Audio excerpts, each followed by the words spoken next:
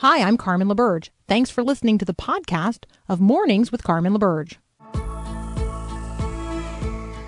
Thanks for listening to this special Best of Mornings with Carmen LaBerge on Faith Radio. If we're gonna fly, we fly like eagles, arms held wide. If we're gonna fear, we fear no evil. We will rise. By your power we will go. By your spirit we are bold. If we're gonna stand, we stand as giants. If we're gonna walk, we walk as lions.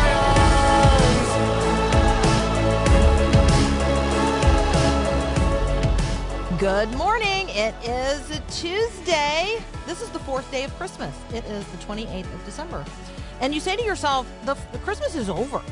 No, not so fast. Christmas is actually a season of 12 days, and it has literally just begun. So if you felt like, you needed a little more Christmas, well, I am here to share with you that not only is that possible, it is happening. Today is the fourth day of the 12 days of Christmas. So using the song as our touch point here, Saturday was Partridge in a Pear Tree Day. Sunday was Two Turtle Dove Day. Yesterday was Three French Hen Day. And today is the fourth. So today is the day of the four calling birds. Now, what in the world am I talking about? Well, have you ever considered the 12 Days of Christmas, the song, a way of, bringing the word of God into the conversation of the day? I mean, maybe not, because you've only thought of it as a bird song. There's a partridge, it's in a pear tree, there are two turtle doves, there are three French hens, and then there are these four calling birds. We're going to get to the rest of the crowd in just a minute. So it's not actually about birds, hens, doves, or partridges. It's a song that you can use to actually walk around in what's called catechesis, a way of teaching that is creative and fun, and often a question and answer format back and forth. Well, this isn't teaching through question and answer. This is teaching through singing. So unlike our 21st century practice of celebrating Christmas from Halloween to New Year's, historically, the birth of Christ was actually celebrated for 12 days, beginning with Christmas. You resisted the temptation to sing Christmas carols before Christmas. You went Christmas caroling on Christmas. And Christmas actually then concluded on Epiphany, which is January the 6th. Or that is actually Orthodox Christmas. And so our Orthodox Christian brothers and sisters will be celebrating Christmas then.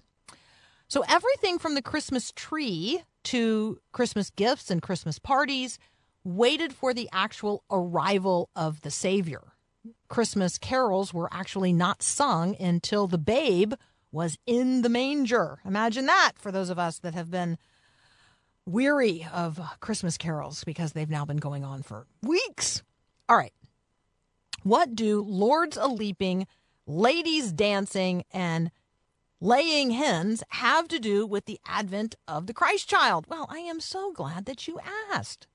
So I like to think of the 12 Days of Christmas, the song, as a biblical parable. Now, there's all kinds of discussion about whether or not this is legitimate, but it's radio. This is really hard to criticize me, especially during a week when we're running recorded shows, which is exactly what you're listening to right now.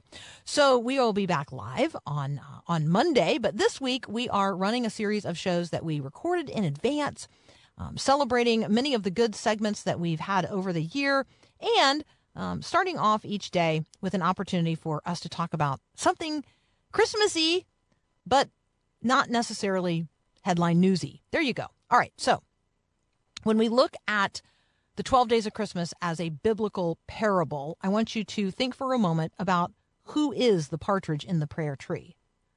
To what might the two turtle doves refer? Who might the three French hens or the four calling birds be? What might be the five golden rings? On and on and on. We'll talk about it more in just a moment. You're listening to Mornings with Carmen.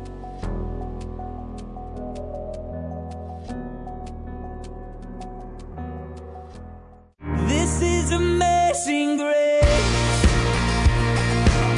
This is unfailing love. Alrighty, so here we go. Looking at the 12 days of Christmas. We are in day 4 of the 12 days of Christmas right now. It is a season, not just a day. We're looking at the verses of the song from the 12 days of Christmas, and we are considering, how might these be a biblical parable? What might be the meaning, or a different level of meaning in the verses of the song? There's a surface meaning for sure, but is there a layer of meaning beneath that? Well, let's consider that there might be. If so, then the partridge in the pear tree symbolizes Jesus Christ. On the first day of Christmas, when true love gave to me, a partridge in a pear tree. Who is your true love, and what would your true love give you? What has your true love given you? Jesus. And the pear tree, right? So let's just imagine for a moment the greatest gift you and I have could ever possibly received is the good gift of God's grace delivered in the person of Christ upon the cross. That is the tree. That's what's going on there. Settle in and think about that and talk about that. The 2 turtle doves, well, they might represent the Old and the New Testaments of the Bible. I mean, what a great gift we have received from God,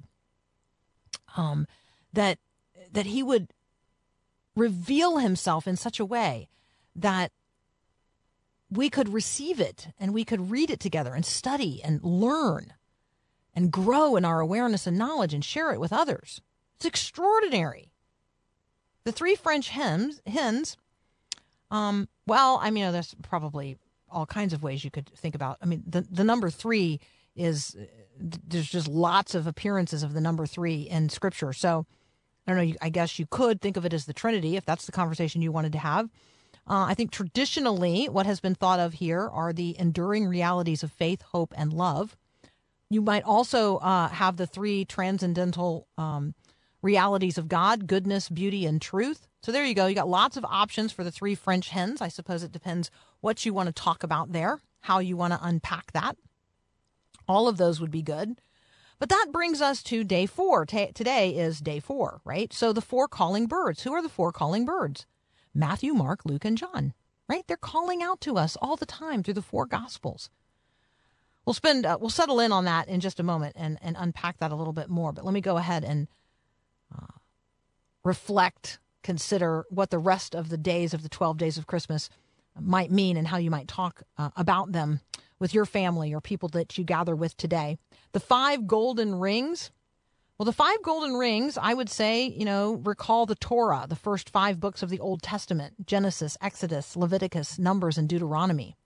The 6 geese a-laying? Let's do the 6 days of creation. And you say to yourself, well, creation is 7 days. Well, really, creation is 6 days of creation and a day of rest. So there you go. 6 geese a-laying. Yeah, let's do the 6 days of creation. Where would you find those? Well, you would find those in Genesis chapter 1. If you are new to this exercise of faith, the creation narrative is told in Genesis 1 and 2. And if you say to yourself, well, why are there 2 stories? They seem to be in conflict. Anytime that you see something in Scripture and you say to yourself there's a contradiction, the better way of understanding that is I just don't fully understand. Because it's God's word and there's some mystery there. And I will acknowledge that the fact that there are 2 Genesis accounts or 2 accounts of creation in Genesis might be confusing, but they're not in conflict with each other. They are complementary in some way that we don't really fully understand. All right. How about the 7 swans a-swimming? Well, what if we looked at those as the 7-fold gifts of the Holy Spirit? So the gift is the Holy Spirit. Historically, the 7-fold gifts of the Spirit included wisdom, understanding, counsel, courage, knowledge, piety, also known as reverence, and the fear of the Lord, also known as wonder or awe. So when you think about the Holy Spirit and you think about the gifts of the Spirit, I think sometimes we think about things other than this list. But what is it that we receive when we receive the Holy Spirit? We receive the very presence of God. We receive the Spirit in terms of the attributes of the Spirit himself. And so, what does the Spirit know, and what does the Spirit bring to us upon his arrival? Wisdom, understanding, counsel, courage, knowledge, reverence, fear of the Lord. All right, how about the 8 maids a-milking? I would use here the Beatitudes. There are 8 Beatitudes in Matthew chapter 5. That would be a place to turn if you want to talk about the 8 maids a-milking. 9 ladies dancing. I'm going to use the 9 fruits of the Holy Spirit. We get those in Galatians chapter 5. Love, joy, peace, patience, kindness, goodness, faithfulness, gentleness, and self-control. The 10 lords a-leaping. I'm going to use there the 10 commandments, 11 pipers piping, the 11 faithful disciples, and you're going to say there were 12 disciples, and I'm going to say let's not talk about Judas right now.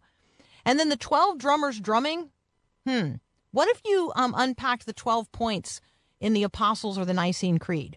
It's interesting that there are 12 of those. The number 12, you got a lot of 12s in the Bible, so you could go lots of directions with that. All right, when we sing the 12 days of Christmas, maybe we could be singing and talking on 2 layers of meaning. We got more on that in just a moment. You're listening to Mornings with Carmen.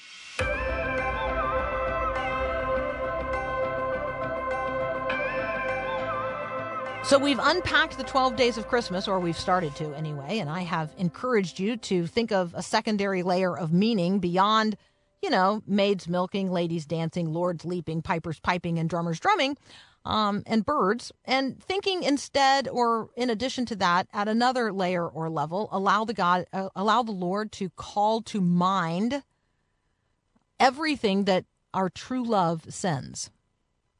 So when you think about every good and perfect gift, which Scripture says comes from the Father of lights who is above, what's on your gift list? Like, what has your true love given you this Christmas? On the first day of Christmas, my true love gave to me partridge in a pear tree. Okay, on the first day of Christmas, what arrives on the first day of Christmas? It's not a what, it's a who. Jesus arrives on the first day of Christmas. And he arrives as a gift of God's love. Have you ever considered just how much God loves you? How much does God love you? All right, so you might feel silly doing this, but I don't care. Reach your arms out right now as far as you can to the left and the right. Far as you can. Reach them out. Go ahead. I'm doing it right here, right now. I'm reaching them out to the left and the right. Does God love you that much? Oh, yes, and more. See how far back there you can you touch your hands together in the back? I can't. I can if I turn my palms together, but if I keep my palms turned out like like you're trying to make a hug, I can't go, I don't know, there's still a pretty good gap back there. My shoulder blades don't smush together like they used to. All right, so get that as far as you can. Does God love you that much? Oh, yes, and more. How much does God love you? He took on human flesh to condescend to our reality, to dwell among us, to experience life as a man, fully human, fully God.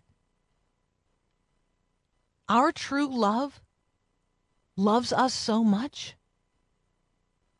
He came wrapped in human flesh. Partridge in a pear tree? Every time you hear it and every time you sing it, I hope you think of Jesus. Your one true love comes in the person of Christ. Yes, as a baby in a manger, but he comes that he might one day die on the tree that we call the cross of Calvary.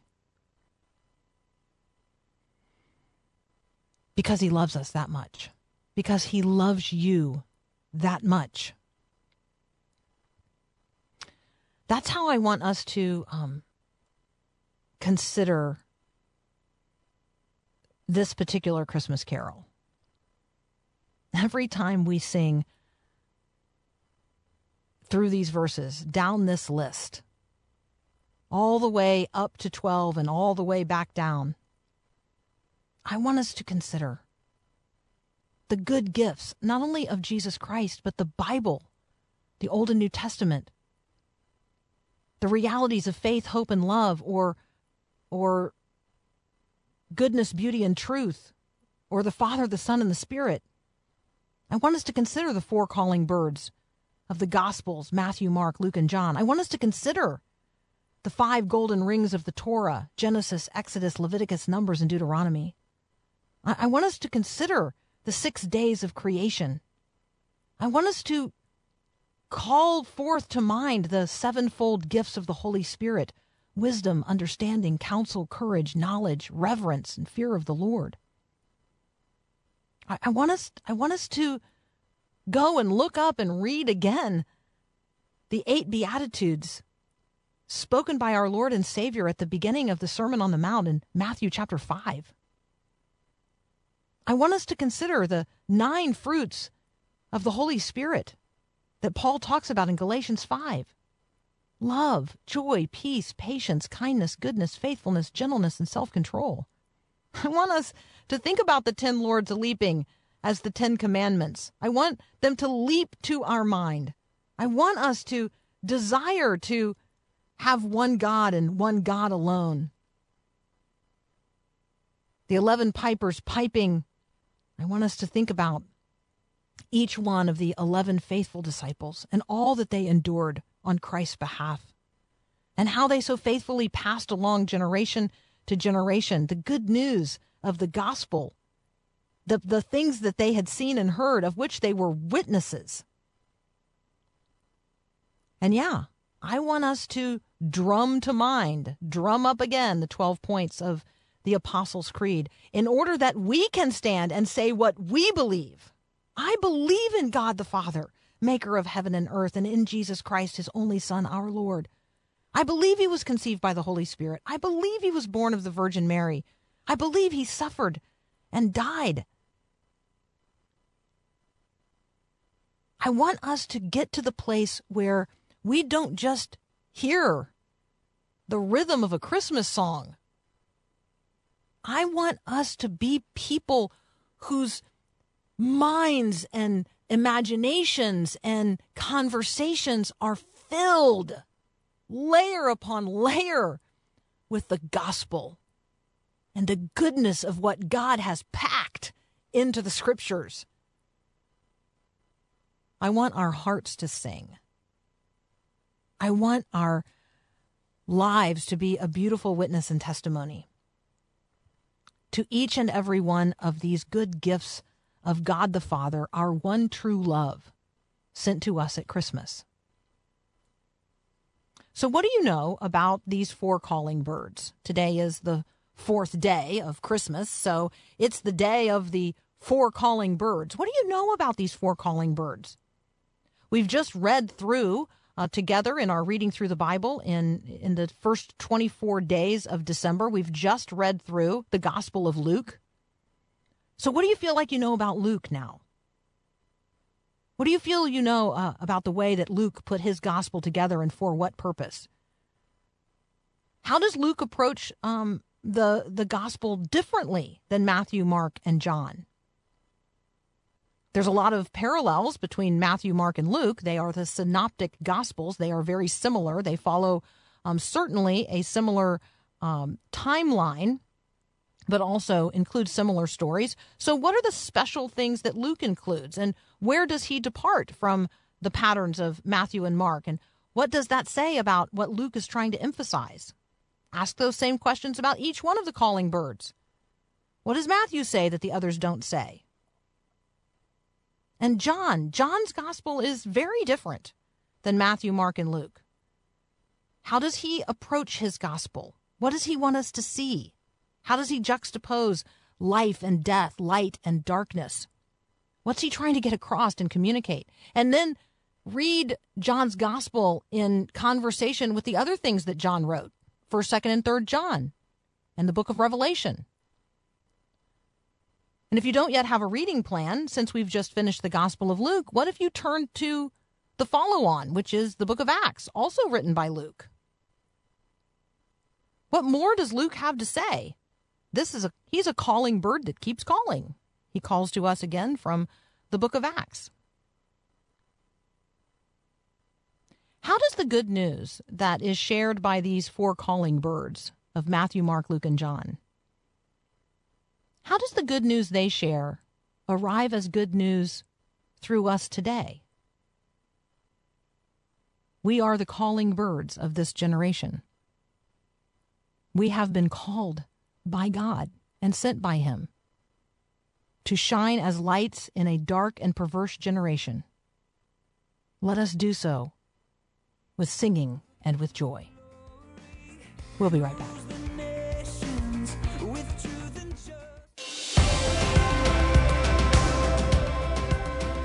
So I'm kind of curious, when you think about the way that people around us see us as Christians, what's your perception of their perception, right? So this is a conversation or consideration not only about the way we see ourselves as Christians, but the way we perceive that others perceive us. So I know that's a little bit complicated to consider, but just pause for just a moment and think about that. So how do I see myself as a Christian?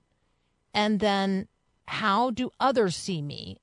And am I clear about that? Like, how clear am I about how others around me are perceiving me? Because I think there has been, in fact, I know there's been this like cultural shift. The church used to be, and Christians used to be sort of perceived as the good guys, a force for good in the world. But that's been changing fairly rapidly in recent years. Christians are now often seen as, well, the bad guys. Not only people who lack respect, but lack significant influence in the culture. And so Stephen McAlpin's book, Being the Bad Guys, is one of the books from this past year that really stands out to me in terms of equipping Christians for the reality of the world we face today. And so thanks again for listening to this best of episode of Mornings with Carmen. My conversation with Stephen McAlpin is coming up in 5 minutes.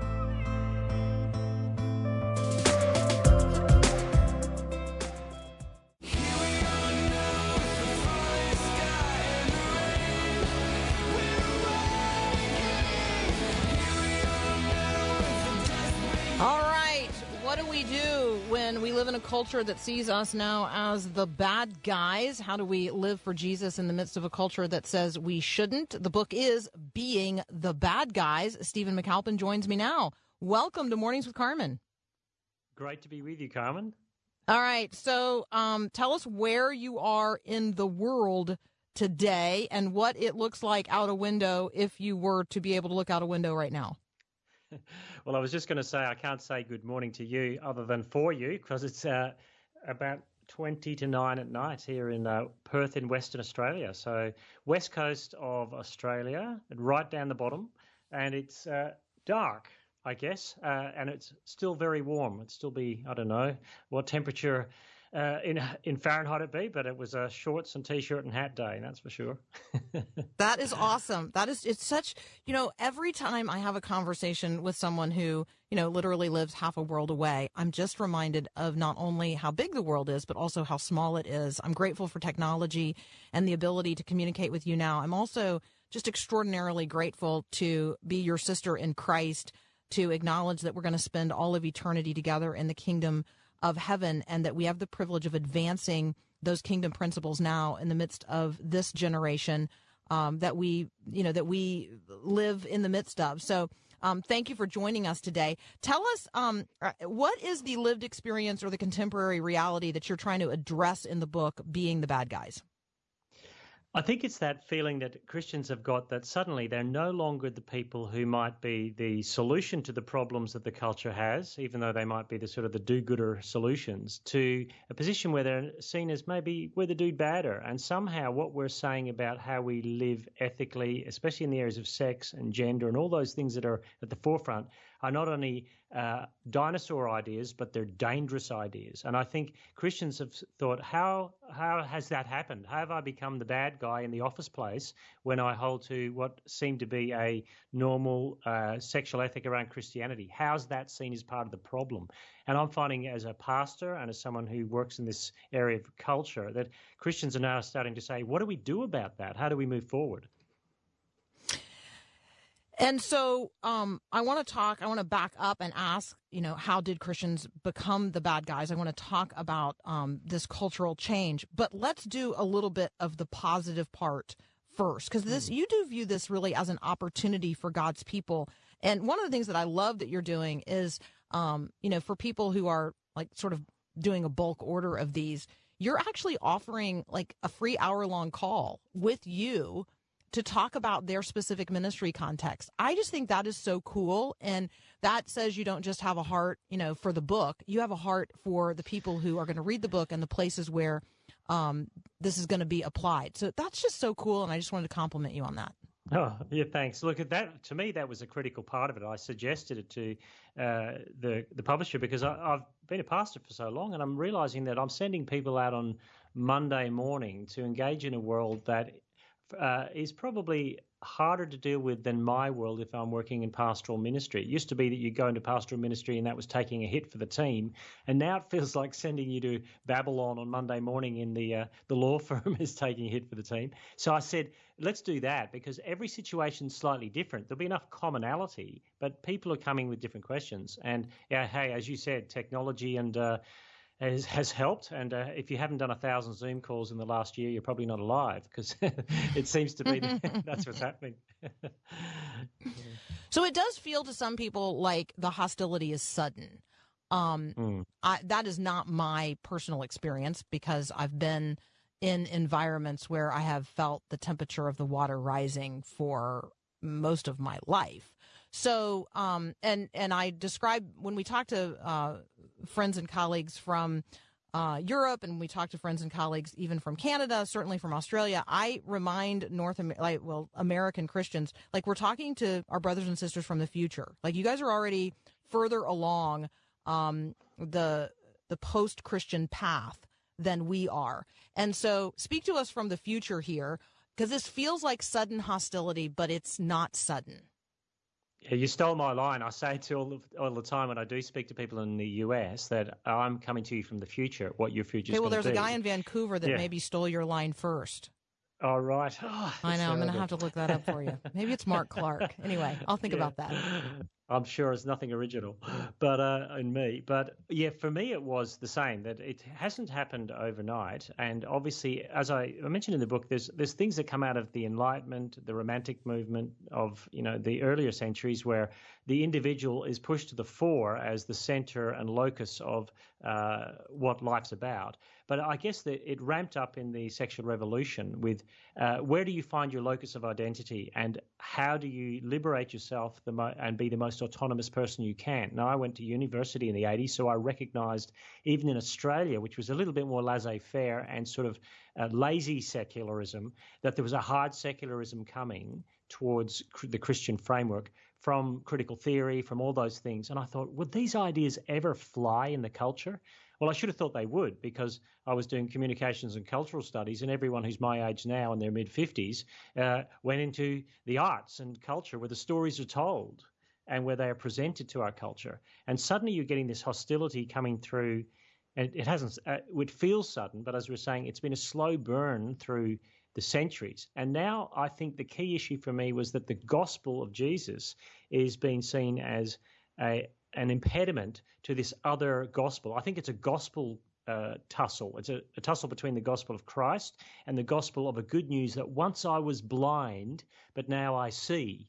It's the same language being used to describe very different points of direction. And I think that's what's happened, that whole rise over the last couple of centuries of where is the locus of our meaning, who is in charge of who I am, has flowered in the last 60 years through the sexual revolution. And then that sexual revolution has said your primary locus of identity is in your sexuality because it's the deepest part of you. And obviously we don't I don't hold to that narrative, but it's a very strong narrative, and it's Disney, Netflix, whatever you want to call, will layer that on thick. Okay, if you're listening to us right now and you're saying to yourself, I need that. Like, I need being the bad guys. I have woken up to the reality that I thought I was a good guy and I'm characterized as a bad guy. I don't really know how to live that out. I really don't know how to be a Jesus person in the contemporary context that I find myself in. We're giving copies of the book away today. So thankful to our friends at the Good Book Company for the copies we have in studio to give away today. You can text the word book to 877-933-2484. Again, text the word book to 877-933-2484. For those of you who remember the conversation that I had with Carl Trueman about his book, The Rise and Triumph of the Modern Self, and I told you there were words in that book I had to look up because it's like deeply philosophical. It's really, really good, but it's deeply philosophical. This is the same book. It's just written in a way that is really easy to understand, apprehend, and apply immediately. So if you thought to yourself, oh, that sort of analysis that Trueman did of our current cultural reality was really, really helpful, but I don't want to have to look up words when I'm reading a book. This is your book. This is being the bad guys is immediately applicable, easy to understand, and great for helping to equip us as Christians in the cultural context in which we actually live today. Tons of resources related to the book at thegoodbook.co.uk, which I know is a lot to remember. But if you want more resources to download, I can get those to you as well. Stephen McAlpin and I will continue our conversation about being the bad guys in just a moment. We'll be right back.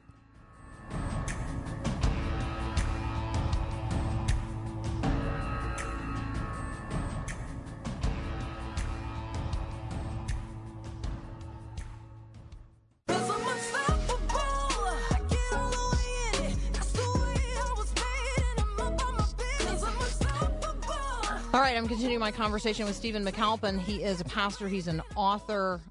He's a church planter. Being the Bad Guys is the book we're talking about today. You can find him at Stephen McAlpin, McAlpine, like Alpine, but like a Scottish Alpine, McAlpine.com.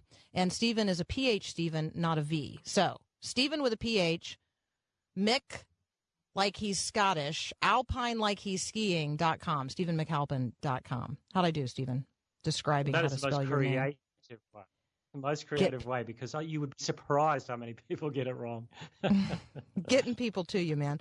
Okay, so let's continue this. I think that one of the things I've heard you say is that we have a lot of like self-censoring that goes on as Christians today, just because we're trying to keep the peace.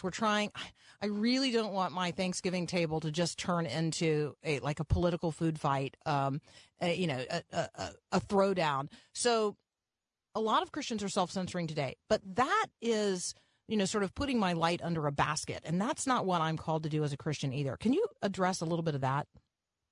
Well, look, I think that's a big tension, because I think for the last 20 years it's been, how can you be the water cooler Christian? And the churches have equipped you to have those conversations. And then you're in a workplace, which even the HR departments have social agendas that you have to be very careful how you tread through.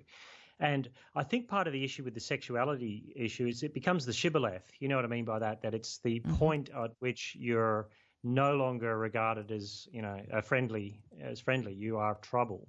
And I think Christians are saying, how do I navigate that space when the first thing that people aren't going to ask me is, did you believe dinosaurs existed? But do you think that same-sex marriage is okay? It's the testing ground is the sexuality debate. And I think Christians have to say, look, I'm going to have to lean into that a little bit. I'm going to have to explain myself, but it is going to be a little bit more costly than it was in the past. Not with everyone, but with some. But you'd be hoping that somehow you're not going in day one at your workplace saying, well, I'm going to wave around my copy of Being the Bad Guy, and sort of you've built into yourself in your workplace some credibility as to who you are and how you function, so that if people say, how could that person hold that that view that is so transgressive now, they might pause and think and say, well, hang on, if they are like that in the rest of their life, that in a way that I think is good, there's something about what they're saying here I don't get. Maybe I need to ask more questions. But I think it's a difficult task, and it needs the whole church to support Christians in the workplace to do that. I think that you can't. It's harder to be a lone ranger because you feel like you've got a target on your back these days in the workplace. We spend a lot of time, a lot of people who are listening right now spend a lot of time in environments that, we would not consider faith-friendly. Some of them are expressly faith-unfriendly. And I think that this approach of the credibility that I earn over the course of time is really, really significant. I know that, that you mentor Christians across Australia. Talk a little bit about the context of that. What's going on at City Bible Forum? What is Third Space? Tell us a little bit about what's going on with you. Well, City Bible Forum was set up to help evangelize city workers through just long-term relationships by other Christians in the workplace. And so what they've noticed as they're doing this is that even though the Christian framework in the social media is seen as, it's beyond the pale, the average person in the workplace doesn't necessarily feel like that. And they will sidle up to people and say, look, you're a Christian. I've got a question about this. What do you think? And City Bible Forum has pitched itself deliberately to be the kind of place where Christians can be supported in that in that network, and become the kind of people who could be the go-to person if there's someone asking a question about something. Third Space itself is a sort of plug and play for City Bible Forum, which is saying, how can we help Christians in any setting, and that's university or work or whatever at home, find the third spaces, the neutral territories to have conversations, because it does feel, as you say before, Thanksgiving or Christmas or whatever day it is, it feels like it's going to be a bun fight, and it just feels like the ground where you can have a common conversation has shrunk, a bit like you're clinging to this shrinking iceberg and a polar bear clinging to this little bit of land where you can have a positive conversation. So what I wanted to do with where I work and what I write is to say how can we create as much good space as possible to have conversations that matter about Jesus. And a colleague there has written another book, How Not to Be That Guy, which sounds a little bit against what I'm writing, but we write the same way, because we all know that guy, and we don't want to be that guy who everyone kind of avoids. But we want to be the kind of person that is what I call repellently attractive in what they're saying, that people go, that can't be right because I know that's not true about how sexual ethics works, but that person seems to have their life a bit more together and some answers about life more than I do. And that's going to be intriguing to them. All right. How not to be that guy. All right. I'm writing that down. That sounds intriguing. So is that a book on how to talk about Jesus?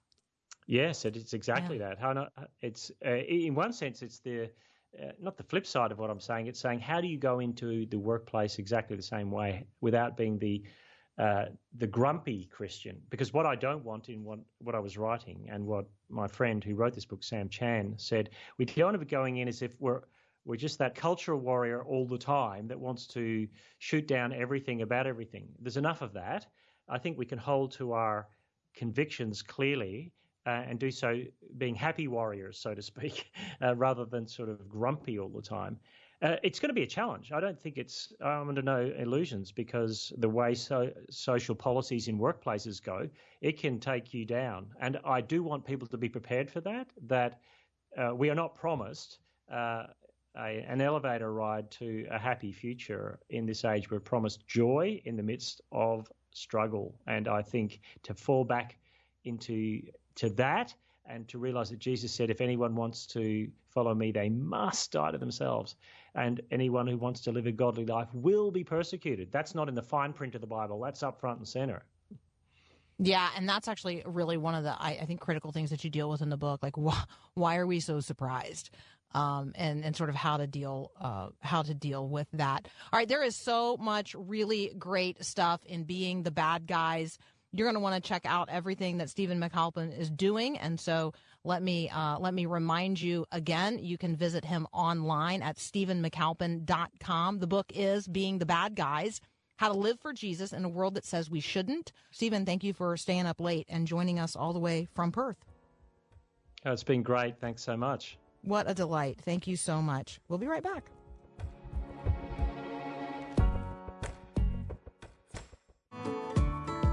Let's take a moment to reflect together on that conversation that we had with Stephen McAlpin. I guess I'm wondering, not only, how do we feel like the culture ended up this way? Were there times and places where you and I recognized that we turned aside when we should have turned toward the culture, when we resisted having hard conversations when we should have pressed into them?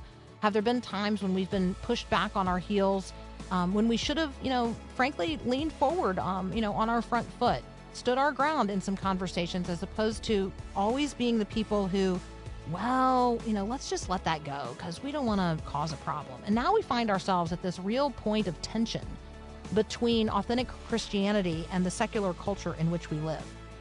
So how are you going to engage today in the midst of all of that? I'll be praying for you. I trust that you will be praying for me. Genuinely appreciate the time that you offer for us to spend together each and every day. I am reminded that it is very, very nearly the end of the year. I want to say thank you to each and every one of you that has participated in the financial support of this ministry over the course of 2021. And if you are in a position to make a year-end gift, maybe you waited all year. Well, now's the time. You could make your year-end gift at myfaithradio.com. All right, stay tuned for the next hour. We're going to revisit a conversation with Don Wilton about, what it was like to really know Billy Graham.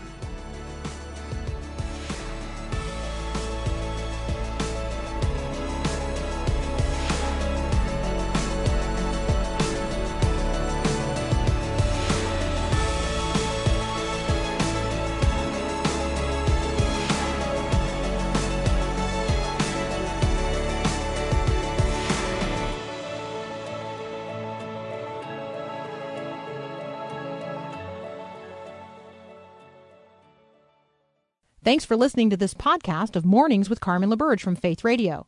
If you haven't, you can subscribe to automatically receive the podcast through iTunes or the Google Play Music app. That way you never miss an episode. It's also available anytime at myfaithradio.com.